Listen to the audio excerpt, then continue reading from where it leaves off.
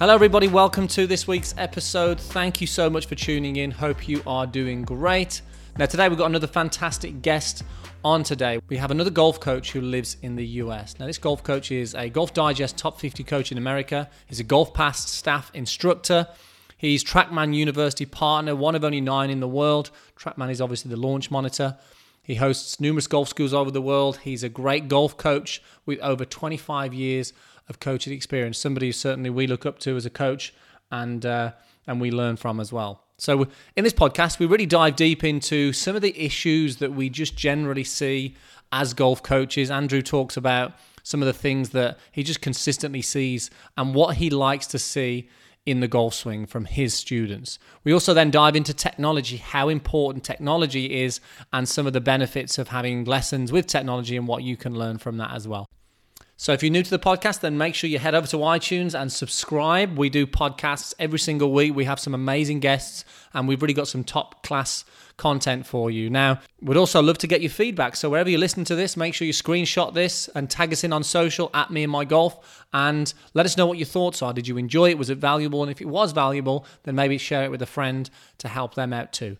So we know you're going to enjoy this one, guys. So please welcome to the podcast, Andrew Rice.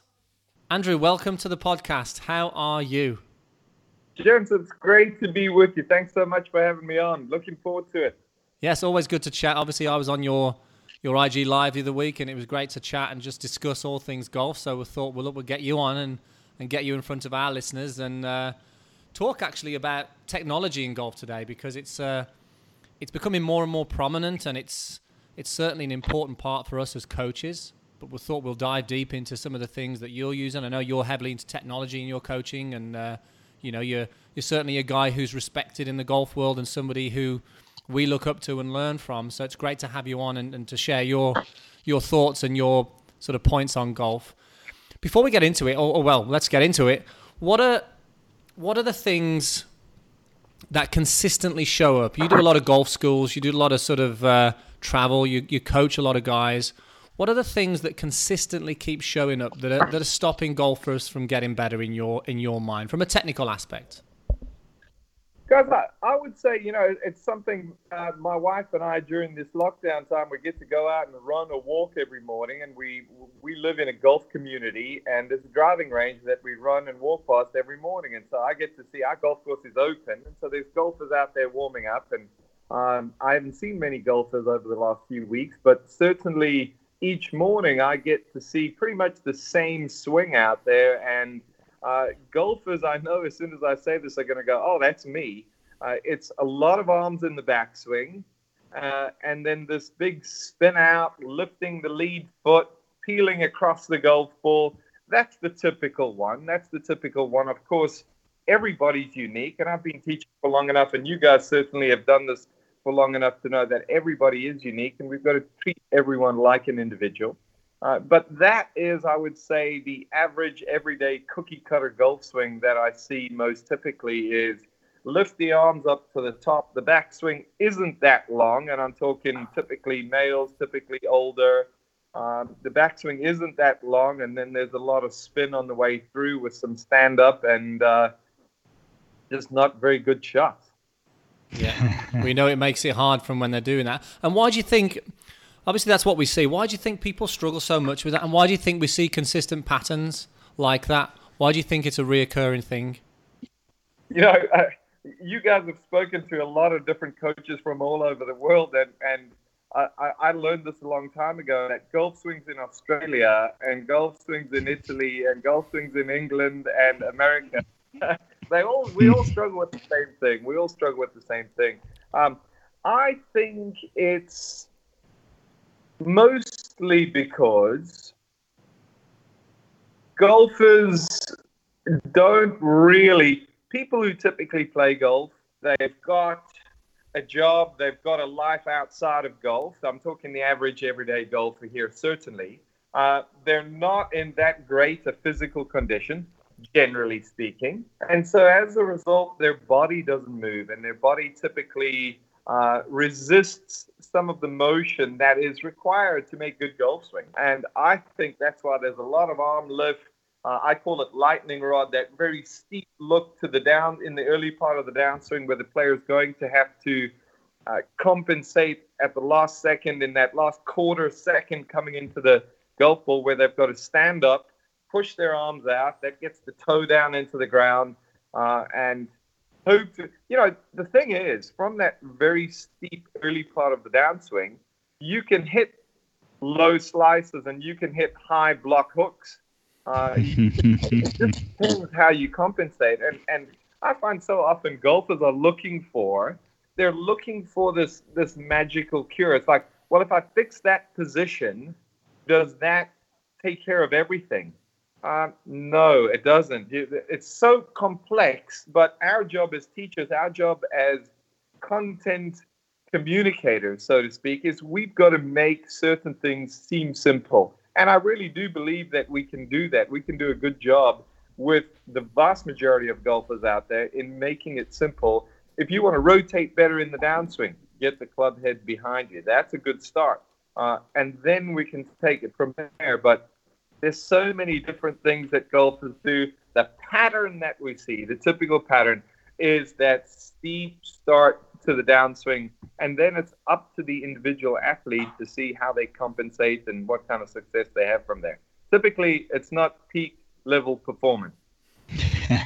No, absolutely, and you're absolutely right, and it's a very common trend, isn't it? So that the search results in Google for shallowing the shaft, playing a draw, stop coming over the top, stop slicing it, they all tend to derive from this. But so yeah, obviously it's massively common. But as far as a concept or your style or your philosophy, do you have a philosophy, and what is that? And what sort of things do you like to see in the golf swing? We've kind of alluded to a few there, I'm sure, but so concept, philosophy, and then what do you like to see in a golf swing? Guys, you see this in your coaching, because I know you coach and you love to coach.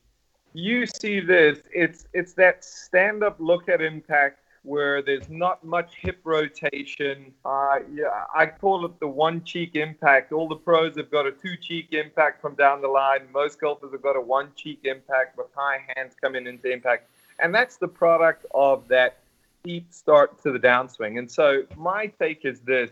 I think almost every golf coach I know of has a preference, has a concept, a philosophy, whatever you want to call it. And I certainly do when it comes to the downswing. Everything I work towards in my lessons is to help improve a player's downswing, and typically the early part of the downswing. If we can do that, now we can stimulate a little bit more rotation. Now we can look to managing the club face, not getting quite as flippy. The challenge that so many golfers face is when they get steep in that early part of the downswing, they stand up, they shove their hands out. Well, what does that do? That ducks the club head back to the inside. Fantastic. One problem. The club face is now compromised. And so that golfer's got to, I call it stand and deliver. They've got to stand coming into impact and then deliver the face with their hands in the hopes that their timing is good that day. And we all know this one, guys. If that golfer, that 7 handicap, gets out there and they're even par through 7 holes, their timing is good that day. But then the Bunsen burner gets turned up, the pressure ramps up, and all of a sudden it's all over the place. And so really it's how can we improve a player's downswing? This is my concept. How can I improve a player's downswing so they can be more predictable coming into impact?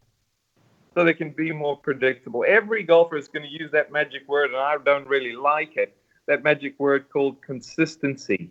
And so when a player says, I want to be consistent, well, I'm like, yeah, you see this picture here? Very consistent in this picture, but it's tough to control and predict what your golf ball is going to do from that position. And so that's really it. It's let's get the downswing better, because I love it. I think somebody did a couple of months ago. They took Matthew Wolf's swing and Jon Rahm's swing, and they overlaid them on top of one another. And They showed them at the top. Matthew Wolff and John Rahm could not be more opposite at the top. And by the time they got to halfway through the downswing, it was almost as if they were the same player. Yeah. And so we don't need the backswing to look a particular way. We need that downswing to be on point. But if we need to alter what the player is doing as they get up to the top in order to upgrade where that club is on the way down, then we'll do that. Because I know this is something that you do. We've done a video on it before when we did the video at the Orlando show. Your main content then was about priming the backswing with the things that you like, getting the wrist angles as we want, obviously controlling the club face. And pretty much if you could get those two okay, and then obviously get the arms across the chest a bit more, you can have a chance, aren't you, in that downswing? Correct. It's and certainly it was in golf instruction. I would say in the last couple of years, the flavor of the day has been, let's get this lead wrist looking like John Rahm's lead wrist, DJ's lead wrist, and people say, why are you doing that when so many, the majority of pros at the top have some cup in the back of their lead wrist? Well, here's the deal. Henrik Stenson is A, more talented than you. Henrik Stenson is B, he works harder at his golf than you. And so how can we make it easier for the everyday golfer to try to get, because we've got to get that wrist, that face angle, as you said there, Piers, we've got to get that face angle in place so that we can rotate. Because as soon as that face is compromised, then typically it gets open on the way down. The player, the rotation stalls and the hands fire, and that's where the lack of consistency comes from. Lack of consistency. It is, and I think a really interesting part as we're talking about this now. I'm just thinking about all the golfers who are working at all the wrong things because they're trying to make it look good. And us as coaches, we get in there and go, well, look, yes, we may want to make it look a little bit better, but we're interested about how it's going to change impact. And actually, if you're stalling at impact, what's the cause of that? What's the actual reason that's stopping you from that? And we see it all the time that golfers are so fixated on trying to fix their early extension or trying to fix their hanging back, but they're not necessarily sure of actually, well, what's the thing that's stopping them from doing that? And they can spend years at trying to fix something that actually is just never going to be fixed because they need to be able to position the club face or their arms or their body in a better position to enable them to actually create that sort of right move on the way down or whatever it is. And I think it's something that we see all the time in the people who send us videos or even in our members group on Facebook. It still amazes me. They'll post a video of their swing and they'll say, can you give me any advice on my golf swing? And they haven't told you about the ball flights. They haven't told you what their goals are. They're so fixated on just trying to make the golf swing look good instead of actually trying to make it functional. And we don't know whether they want to play a fade, a draw, they hit it too high or too low. And I think it's just key understanding your goals, what you want out of the game. Then you can start to understand what you need to change back down at the golf ball. So well said there, Andy. Really great. Because if you keep in mind, there's players on tour that have had success hitting it high. Jack Nicklaus hit it high. Lee Trevino hit it low. Players that hit draws, Rory McIlroy. Players that hit fades, DJ. There's a lot of players in each of those categories, and it's not just, they certainly don't swing the same. There's so many different swings out there. There's so many different ways of delivering the club to the ball effectively. It's hard to find that way, but you've got to have your destination in mind. None of us would set up on a trip across country without knowing exactly where we're going. And so we need to establish what we want function-wise, and then we start to build the form around that. And too often, I know old school, should the club head, I had a gentleman ask me online this morning, should the club head be in line with my hands at like P2 or in front of my hands, or, what's okay? I was like, well, it doesn't really matter. Yeah. It matters as we get, the golf swing matters as the club head gets closer to the golf ball. And that's the biggie. That's what golfers need to understand. Let's worry more about this part as we're getting closer to impact. because that's where we have no time to change. And so that thing had better be tracking on the right track for what you're looking for. And how can you position things prior to that, fundamental-wise, alignment-wise, setup-wise, to influence the club at that late point coming into impact, so you can start to get what you're looking for. The whole key about golf is this. We set up over a shot. We look at the situation in front of us. We have a picture in our head. Well, this shot would fit best here. How predictably can you use that golf club to cause the ball to match the picture in your head? Imagine a day of golf where the ball matched the picture in your head on every shot. That'd be nice. You would never want to go home. Yeah. You'd never go home. I heard a great story where someone was interviewing Sam Snead, and they said, Sam, what's the worst score you could ever imagine shooting? And so he thought for a while, and he said, 19. Which I think is a pretty cool answer. I never would have thought of that. He said 19. Perfect. Brilliant. Just a quick one. You alluded to this, and I'm always keen to find out from great coaches like yourself on this. You mentioned physical limitations. Obviously, on your golf scores or whether it's on the lesson team, normally you're seeing these physical limitations all the time. How do you go about either changing them or allowing for them? What's your process kind of for that? Great question, Piers. I was actually just the other day when I walked past the driving range and I saw these same swings again and again and again. You guys are always coming up with great ideas for content, and I'm talking with my wife, and she helps me with that. And I said, "Oh, I got a video.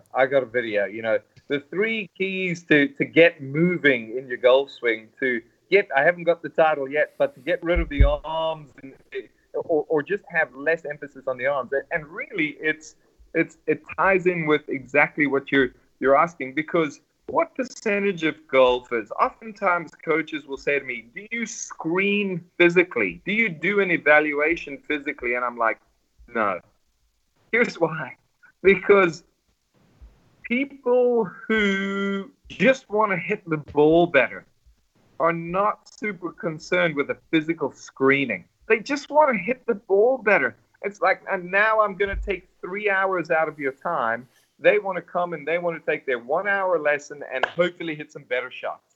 And if I'm any good, they're going to be hitting better shots. And so I can see this guy can't move. I don't need to prove it to him. I can see that he's inflexible and he can't move. I need to take what he's brought to my lesson team and use that to get the club to communicate appropriately with the golf ball. And so I'm a big fan of, let's get the lead heel up off the ground.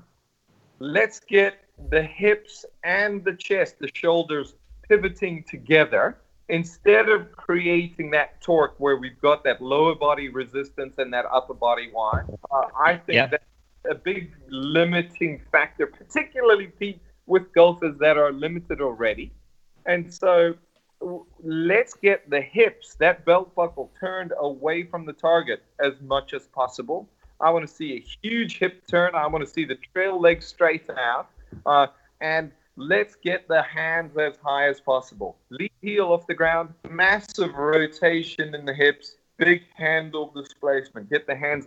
It's never going to be Bubba high. I get that. But I want them to have that picture of getting those hands up there. That's going to do a couple of fabulous things that most of these golfers struggle with.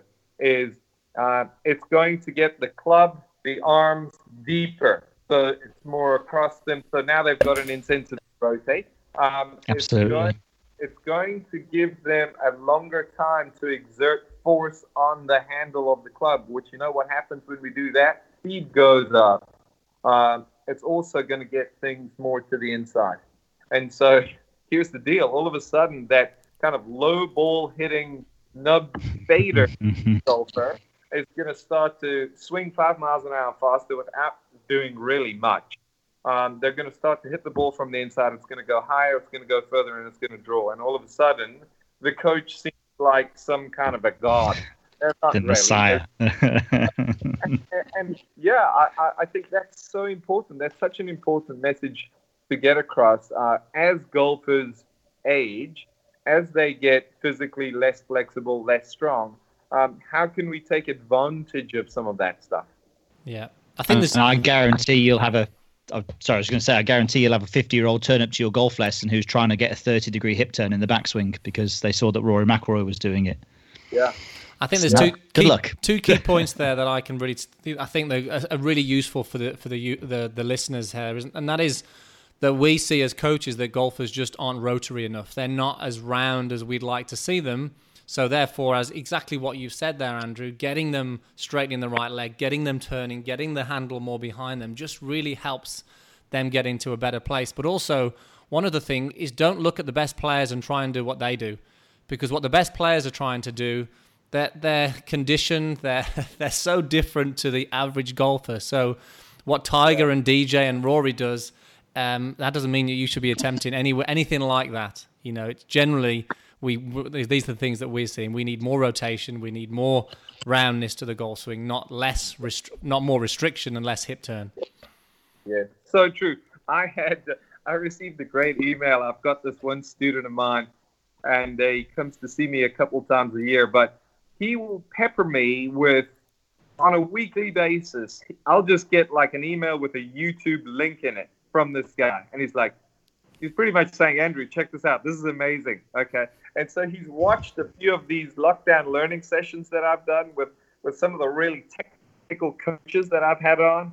And he sends me an email like 2 days ago. He says, Andrew, I'm turning in my amateur golf coach card. He says, I know nothing. And it really is true. You know, I think there's so much misinformation out there, not to mention information from, you know, the 1980s that players have held on to.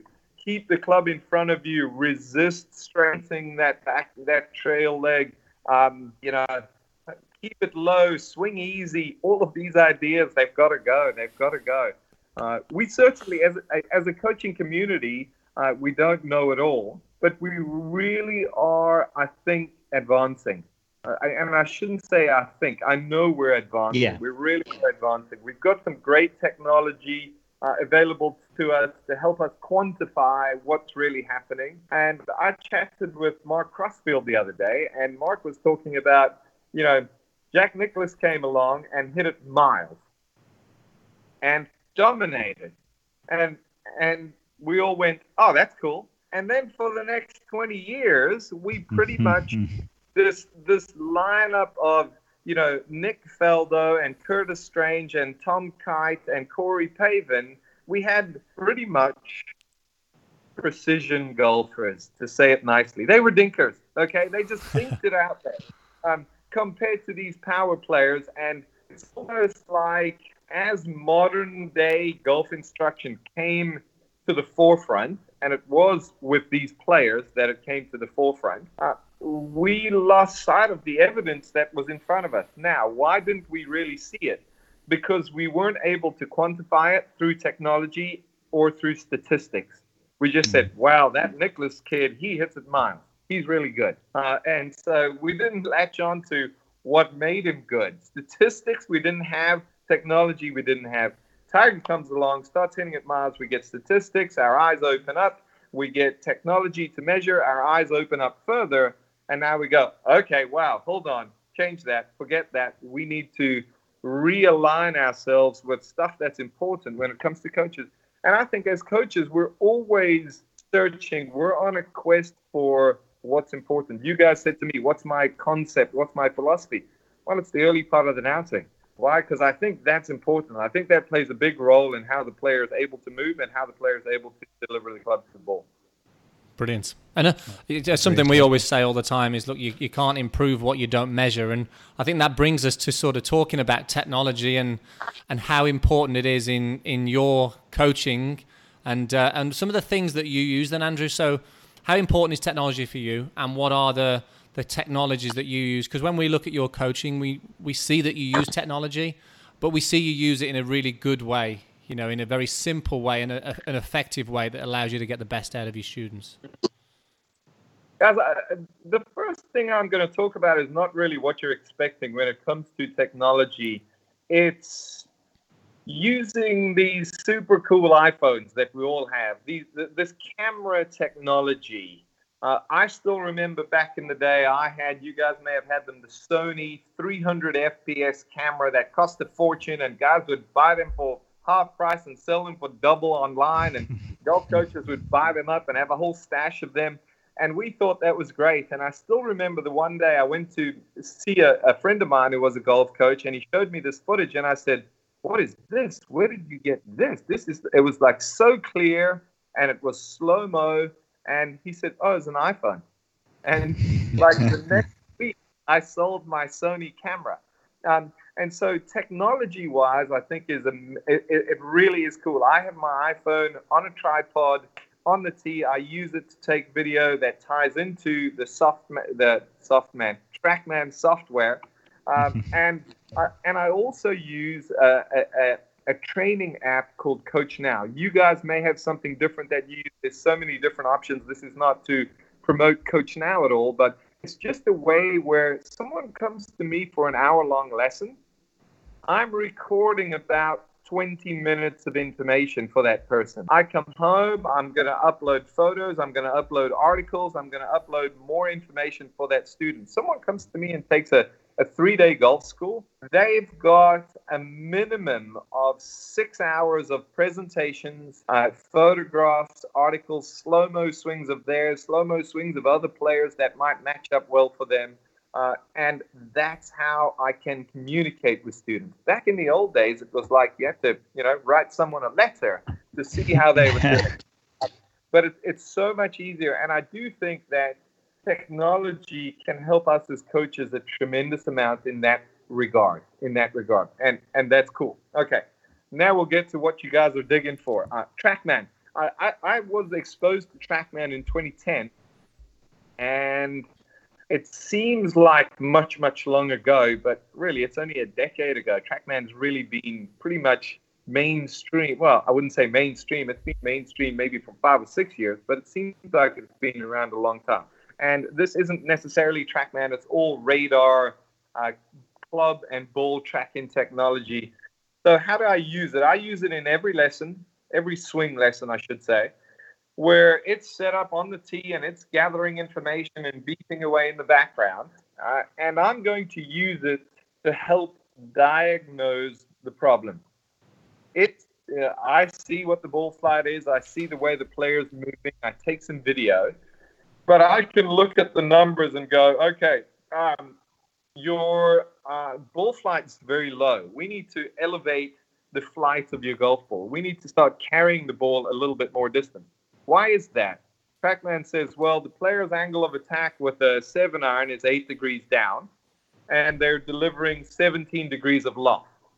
And so now this golf ball is going to launch around 14, and the player's going, well, yeah, I don't hit the ball very far, and I struggle with fairway woods, and it's just I'm good in the wind and at Carnoustie. Okay, I see why. Okay, because I'm not getting the ball up in the air, and so in the first part of my lesson, I'm using that technology to diagnose what the problems are. Okay, so I say to the student, "Come over here, come check this out. This is where you are attack angle wise, and I'd like for us to be at this number. You're 8 down. I'd like for us to be at 3 down. Dynamic loft. You're at 18. I'd like for you to be at 25. So here's a drill we're going to work on. We're going to work on this drill. I record that. I save that for the students so they can watch that later. But technology now, TrackMan stays on, or I may even shut it off for 30, 40 minutes while we get some work done. Then I'll pop it on back at the end of the lesson. As long as I'm seeing that ball going higher, I'm happy. Okay. The carry is going up. I'll pop it back on at the end of the lesson for the last 10 minutes, and the student can go, wow, I was carrying my 7-iron 128. I'm now carrying it 146. Simply because my club speed's kind of the same, but I'm delivering more loft. My attack angle is 2 down. That's kind of where you wanted it. That's good. I've got 24, 25 degrees of loft at impact. wow, that's causing my ball to go double the height that it was going before, and it's carrying significantly longer. And so in the latter stages of a lesson, that technology is guiding me on how I, the coach, am doing. Is my information accurate? And I will say this: I'm wrong. I'm not as wrong. I'm not wrong as often as I used to be. I'm still wrong, but don't be proud as a coach to be flexible enough, because the objective's going to stay the same. I still want this player's ball to go higher, but the little drill that I gave the player early on might not work, and the numbers, the ball flight is going to stay down. And so I need to be flexible enough as a coach to say, hey, listen, that drill, we're throwing that thing out. That's not working. Okay. The ball flight's not coming up. I've got to give you something. Don't ever change the objective once you set that direction. But I've got to give you something to help you get to that destination. And so that's the main piece of technology that I use. I also use K-Motion.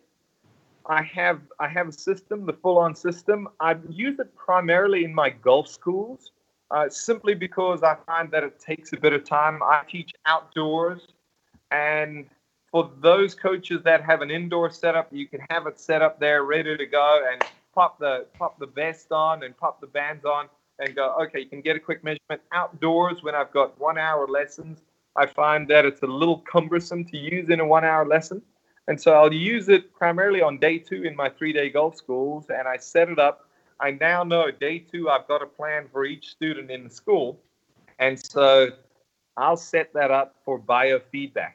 And essentially, we'll go, myself and my assistant will go, okay, this person needs to feel more right side bend and hip rotation at impact. And we'll set it up on those 2 parameters. And so they've got to, the student sets up, they're not hitting shot, but they've got to get in a position with the system on, with the sensors on them.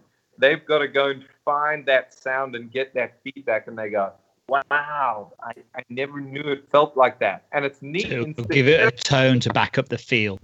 Exactly. And they've got, wow, I never realized it had to feel that way, and to what degree. And so often as coaches, we can move students. Back in the old days when we touched our students, we could move. I wonder how that's going to go.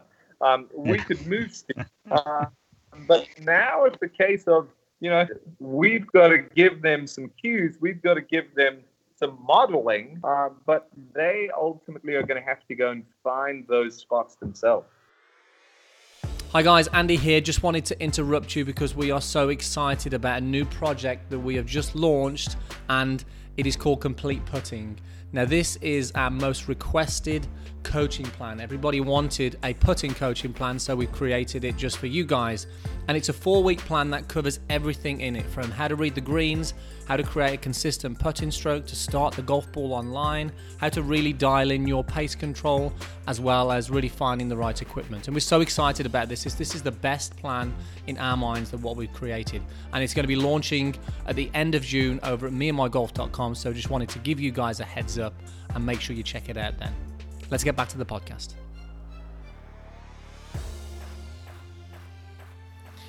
So I think just a couple of things that you've said. Well, one thing that you've said there is, which I think is great, it's sort of you use technology to make sure that you're on the right track, to make sure that you're doing a good job, and it's quantifiable, it's measurable. How beneficial do you think it is, or have you seen it is as well for the person who's having the lesson? Do you see that, when they see that they've improved their dynamic loft and they're up to 25 and their attack angle's lower, and they can see the numbers and they can see the ball flight? Do you notice a change in them? They're like, oh my God, now I've got proof. That's amazing. Now I'm more motivated to practice because I can see that the results are there. Do you find that that's apart from technology that helps the amateur that wasn't necessarily there before? No doubt about it, Andy. No doubt about it. It helps tremendously.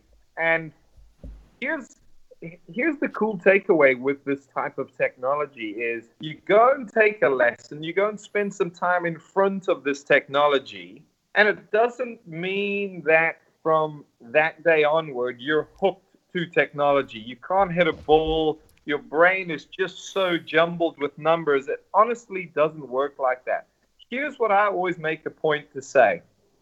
If, let's say, the player's peak height off the ground, that low ball hitter is like 35 feet.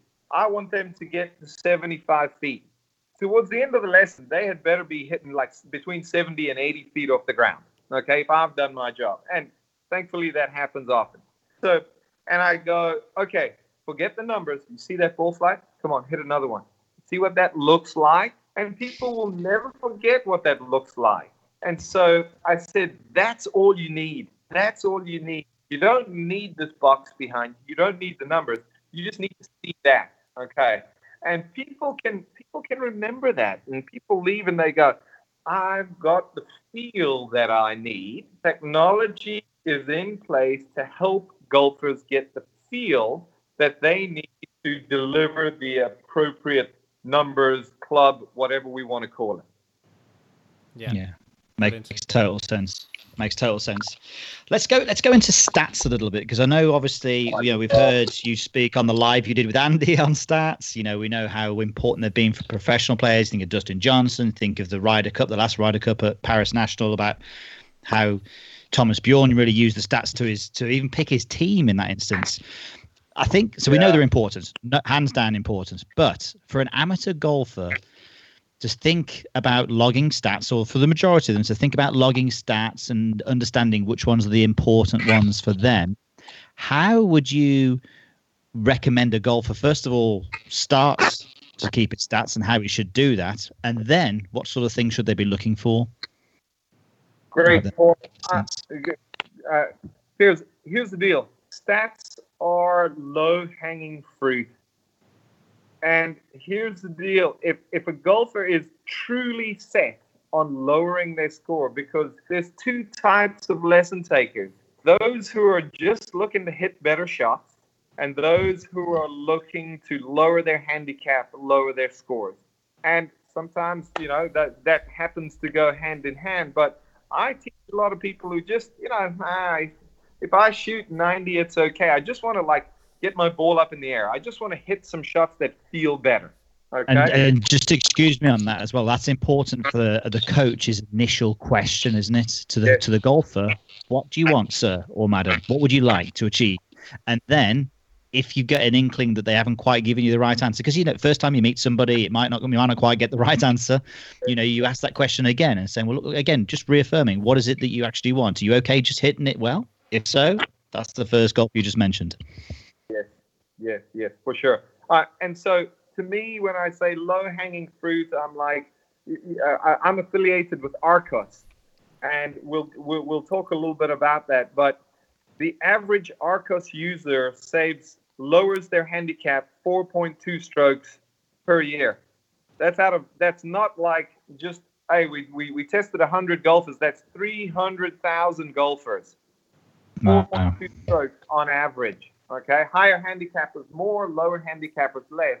But for everybody thrown into the same pot, it's 4.2 strokes. So this is easy money here. This is easy money that golfers have access to, but not enough golfers are doing it. Why? And you touched on this, Piers. Why? Because it's difficult, it's tedious, it's cumbersome. And I'm telling you, there's technology coming that's going to make it so much easier. It's going to make the average golfer have access to not quite as good as PGA Tour level statistics, but pretty close. The average golfer will have access to strokes gained. They will have access to their strengths, their weaknesses, and that's a huge thing.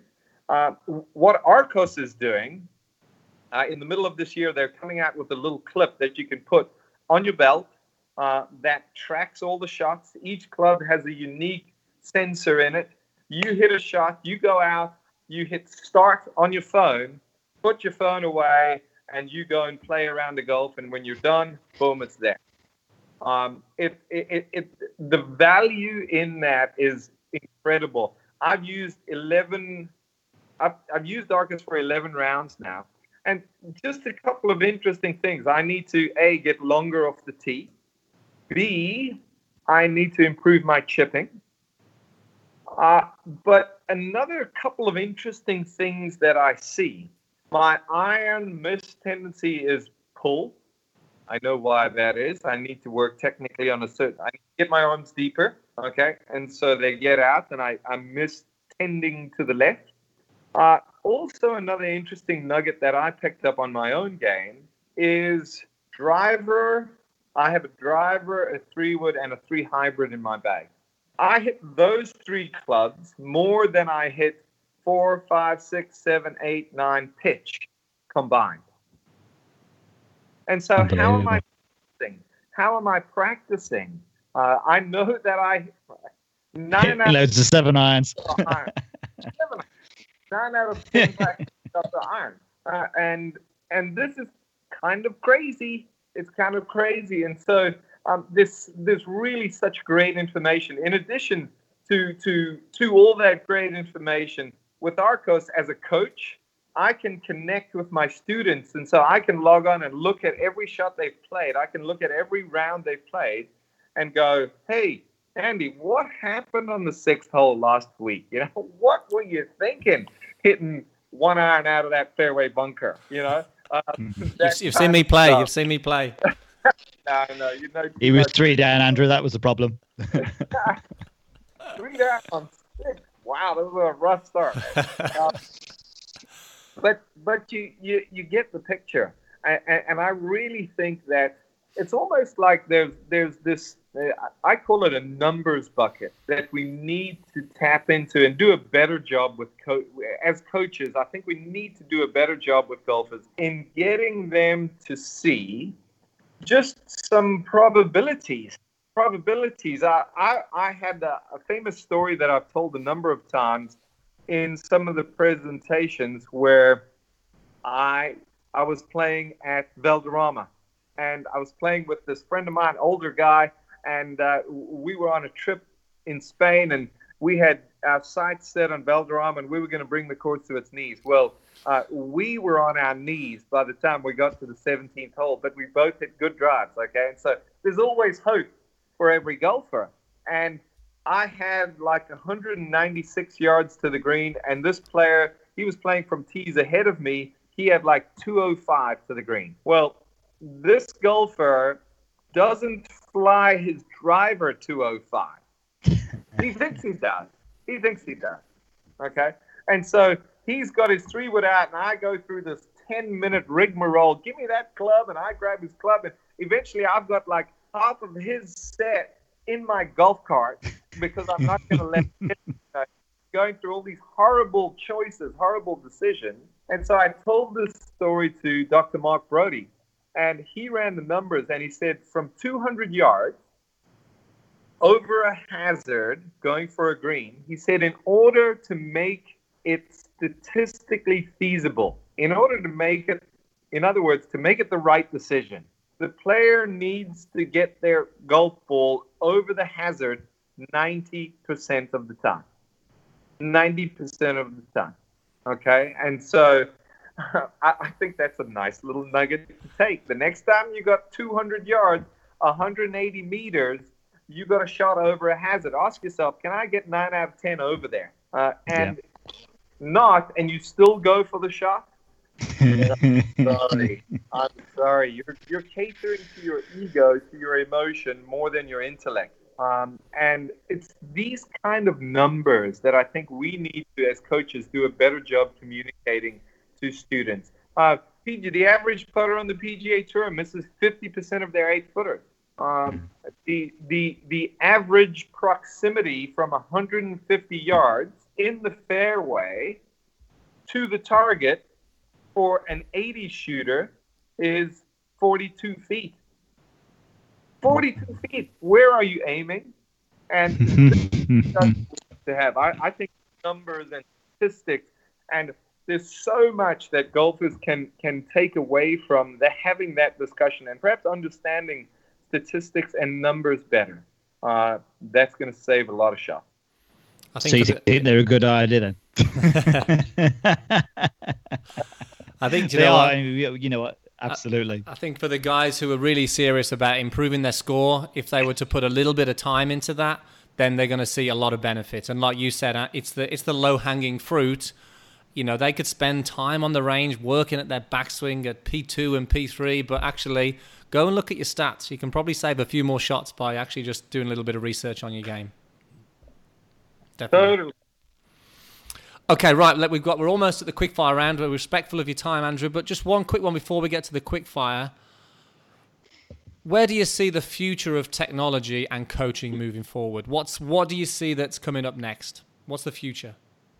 Guys, I think it's got to be ease of use. And touching on with those stat tracking programs, initially it's difficult. Who wants to fill out a form after every hole you've played? You just want to go and play golf. And certainly for coaches, talking about K-Motion, it's like, how can I put 3 stickers on your body and get a 3D reading? How can I just drop a map on the range, pull out my iPad and see your ground pressure? I think it's got to be ease of use. I know all of the companies that I've mentioned are working on that. They understand that it's got to be easy for coaches to use, and it's got to be easy to understand, comprehend the information. I think graphs are going to go by the wayside. They'll always be in the background for people that want to dig deep into that. But that ease of use and that communication, technology is only going to get better. But let's, a quick discussion on radar technology. Impact loss for 1/2000th of a second. The club face is oftentimes flexing during impact. The ball is certainly flexing during impact. The face angle is changing through impact. The club path is changing. Everything is changing during that impact interval. And so when people say, well, it's not accurate, here's the deal. There's a lot of smart people working at all of those companies, investing a lot of their time, a lot of their money to give us coaches and players the best product possible. And so if you're paying £200 or $20,000 for your product, you're going to get something that's commensurate with what you've paid, but it's going to give you, as long as you understand the bucket that technology fits in, it's going to give you actionable information. Whether it's just, hey, it's giving me club speed. I'm working on increasing my club speed. Or it's giving me everything from dynamic lie to dynamic loft to carry distance. It's going to be relatively accurate, but nothing can be perfect when it comes to ballistics between a club face and a golf ball. Yeah. Absolutely. Totally agree. Absolutely. I love that as well. I think ease of use, that'd be great for everybody, coaches and for people obviously using it. Yeah. Right. Quick fire round. We always do these. They never end up being quick fire though, do they, Andy? But we've got some good questions. So what's the best advice you've ever had? This is a tough. The best do the right thing and you will not go wrong. I like it. Love it. Very, very simple. Love it. Do the right thing. What's the best? Yeah, absolutely. What's the best on-course advice you could give an amateur? So on-course advice. Know who you are as a golfer. Don't go for that green from 200 yards over there. Yeah. Know your limitations. But isn't that really the difference between a single figure handicapper and a teens and a high 20 plus handicaps? The single figure golfers, they know their limitations a lot better. I thought I teach a golfer that played on the Walker Cup team many years ago. He's older now, and he was on TrackMan getting warmed up, and he'd hit some shots for me. And I said, he's not a big numbers guy, and I said to him, how far do you carry that club? And he said, 158. And 4 out of the 5 shots had carried 158 point something. And then I have 20 handicappers who come to my golf school and I say, how far do you hit a 7-iron? And they go, 165. And I look at their firstly, that's a total number from their best shot from, 1982. We need to be know who you are. If you know who you are, you're going to shoot better scores, you're going to hit better shots, and you're going to beat up on your buddies. Who wouldn't want that? Absolutely. I love that. What's the best golf course you've ever played? Royal Melbourne West. Did you see how long it took me to answer that one? Yeah. That's one of our favorites as well, isn't it? I think it's it's pretty cool, isn't it? There. Did you guys have to repair any ball marks? No, I don't think we did. I don't think so. No. It was so firm hitting into those greens. It's amazing. We've all played golf courses with firm greens. But honestly, you could spend 20 minutes looking for a ball mark at Royal Melbourne, and there just isn't one. It's quite interesting because we took a group. We take a group all over the place, and so we took this group of golfers, and we were playing Royal Melbourne West. And I said, guys, look, we played some firm greens, but these are going to be the firmest greens out of the whole trip that you've ever played. And so the first hole from the President's Cup is that short little par 4. And Tony Finau actually spoke about this in my interview with him a couple of weeks ago. Short little par 4, and it's quite subtle. Not a lot of people know it, but the green actually tips away from the player. It's very subtly angled from front to back. And so I had explained to this couple that I was playing with, funnily enough, it so happens to be the same guy who wanted to go for the green at Valderrama. I played with him and his wife, and they had like 110 yards into the green, and the pin was slightly forward, which is the most brutal pin on that green. Even though it's open, it's just, when you know it, that's a hard pin. So I said, guys, watch out right here.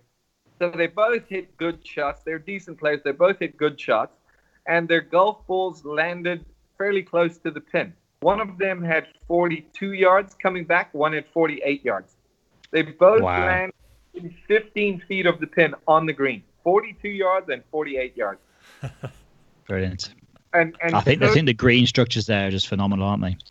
They're so lovely. Tony Finau told a cool story. He said on the Monday, the first practice round that the U.S. team went out and played, he said they're busting drivers, and some guys are hitting 5 irons and laying up. And he said once they had all played their second shots, there was nobody on the green. Nobody was on the green. Who was it? Who was when we played, Andy? We played with those two young lads, and they said that they watched President's Cup when it was there before. Was it President's Cup? It's been there twice, yeah? I think it's been there twice. And they were saying that Bubba had a putt of around about, I forget which hole it was. He had about a 10 or a 12 footer, and then his next shot was a 40-yard pitch. Yeah. It was on number 5 at par 3. Yeah, I think that. Yes, yeah. So phenomenal golf course, phenomenal. Love it. Okay, Love so it. what's the best thing about being a coach? The best thing about being a coach is being able to bring joy to people, being able to get people, to make people happy. I think that's so cool. If I worked here in America, we call it the DMV, Department of Motor Vehicles. If I worked there, that's kind of the opposite job. You make people unhappy. No, you need this form. Come back tomorrow.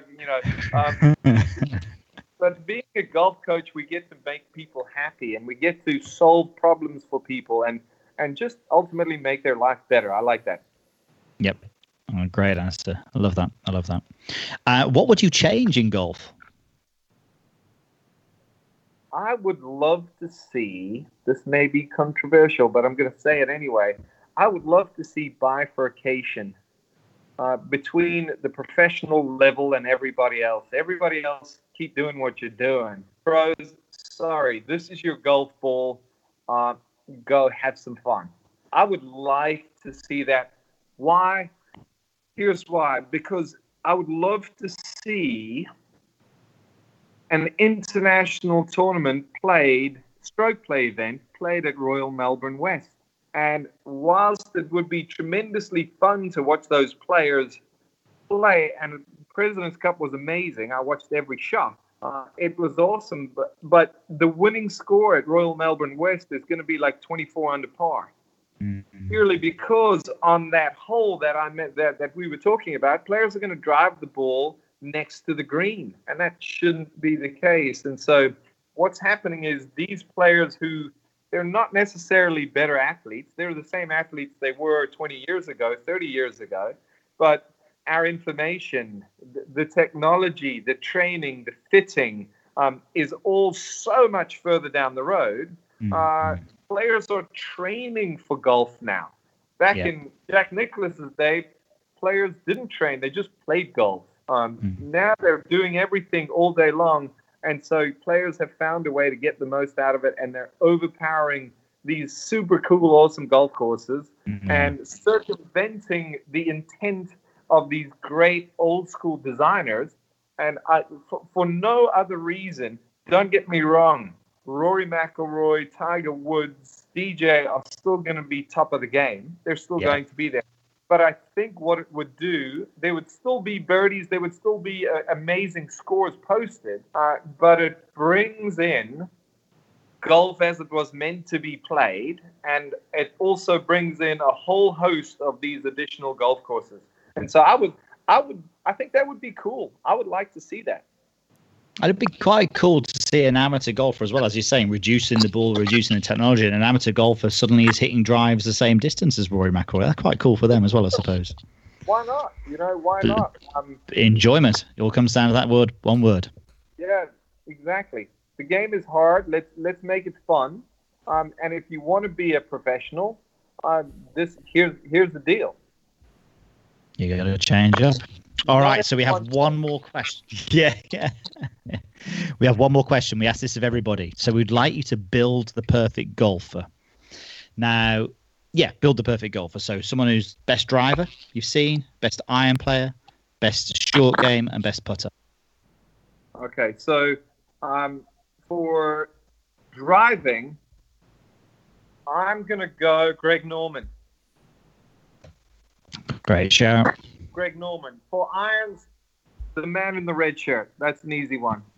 Okay, I've seen the numbers. I've seen the results. We've all seen the results. We may not have seen the numbers, but the numbers say it ain't even close. Short game, I would go with... I'm going to go with Brett Rumford. Yeah. Gets in there a lot. He really gets in there a lot. And putting, I would go with... I'm friends with Brad Fax, but Fax, you ain't making this lineup. Sorry. Putting, I would go with Jack Nicklaus. Because I have never seen a player make putts when they have to make putts as well as Jack. There we go. I don't think anyone's used Jack yet, Pierce, actually. I don't think anyone's used Jack, which is surprising. So, it's nice to have him show up. He's not a bad player, is he? Or wasn't a bad player? He did all right, didn't he? He did okay. Is there anyone who hasn't picked Tiger for iron? Yeah, there's been quite a few who've ditched him for something else. With some of the players that we do this with, we do it based on their experience of a round or a tournament that they played with somebody. So, I think Lee Westwood got in there once because of just one specific round where it was just awesome. But I think if you ask them all who is the best, they're going to say Tiger. Okay, yes. Pretty good golfer there. I would hope so. Yes. Brilliant. Well, look, Andrew, thank you so much for your time. I know you've got a call like any second now, so really appreciate you jumping on. It's great to talk. It's just great to connect. And these times that we've had over the last however many weeks, it's been great to sort of connect with a few guys, and it's a pleasure to have you on and share your information and knowledge with our listeners as well. Is there, where's the best place or the most active for them to find you and sort of follow you or contact you? Guys, I am everywhere, although not as everywhere as you guys are. I'm everywhere where Andrew Rice Golf is, whether it's Instagram, Twitter, my website, andrewricegolf.com. You name it, you can find me at Andrew Rice Golf. I always try to do some trips over to Europe, over to the UK. We'll do some seminars. We'll do some schools over there. Would love to get together with you guys and connect and hopefully do some work together. Brilliant. Absolutely. Brilliant. Sounds brilliant. Well, thanks again, Andy. Great to have you on. Awesome. Have a great day. Yeah. Stay safe. Cheers. Thank you. For what you're doing. Pleasure. Yeah, you too. Thanks. So we hope you enjoyed that. What a great podcast there with Andrew Rice. Fantastic guest with some valuable information there to help you game. Make sure you follow him on socials. He really does some great stuff.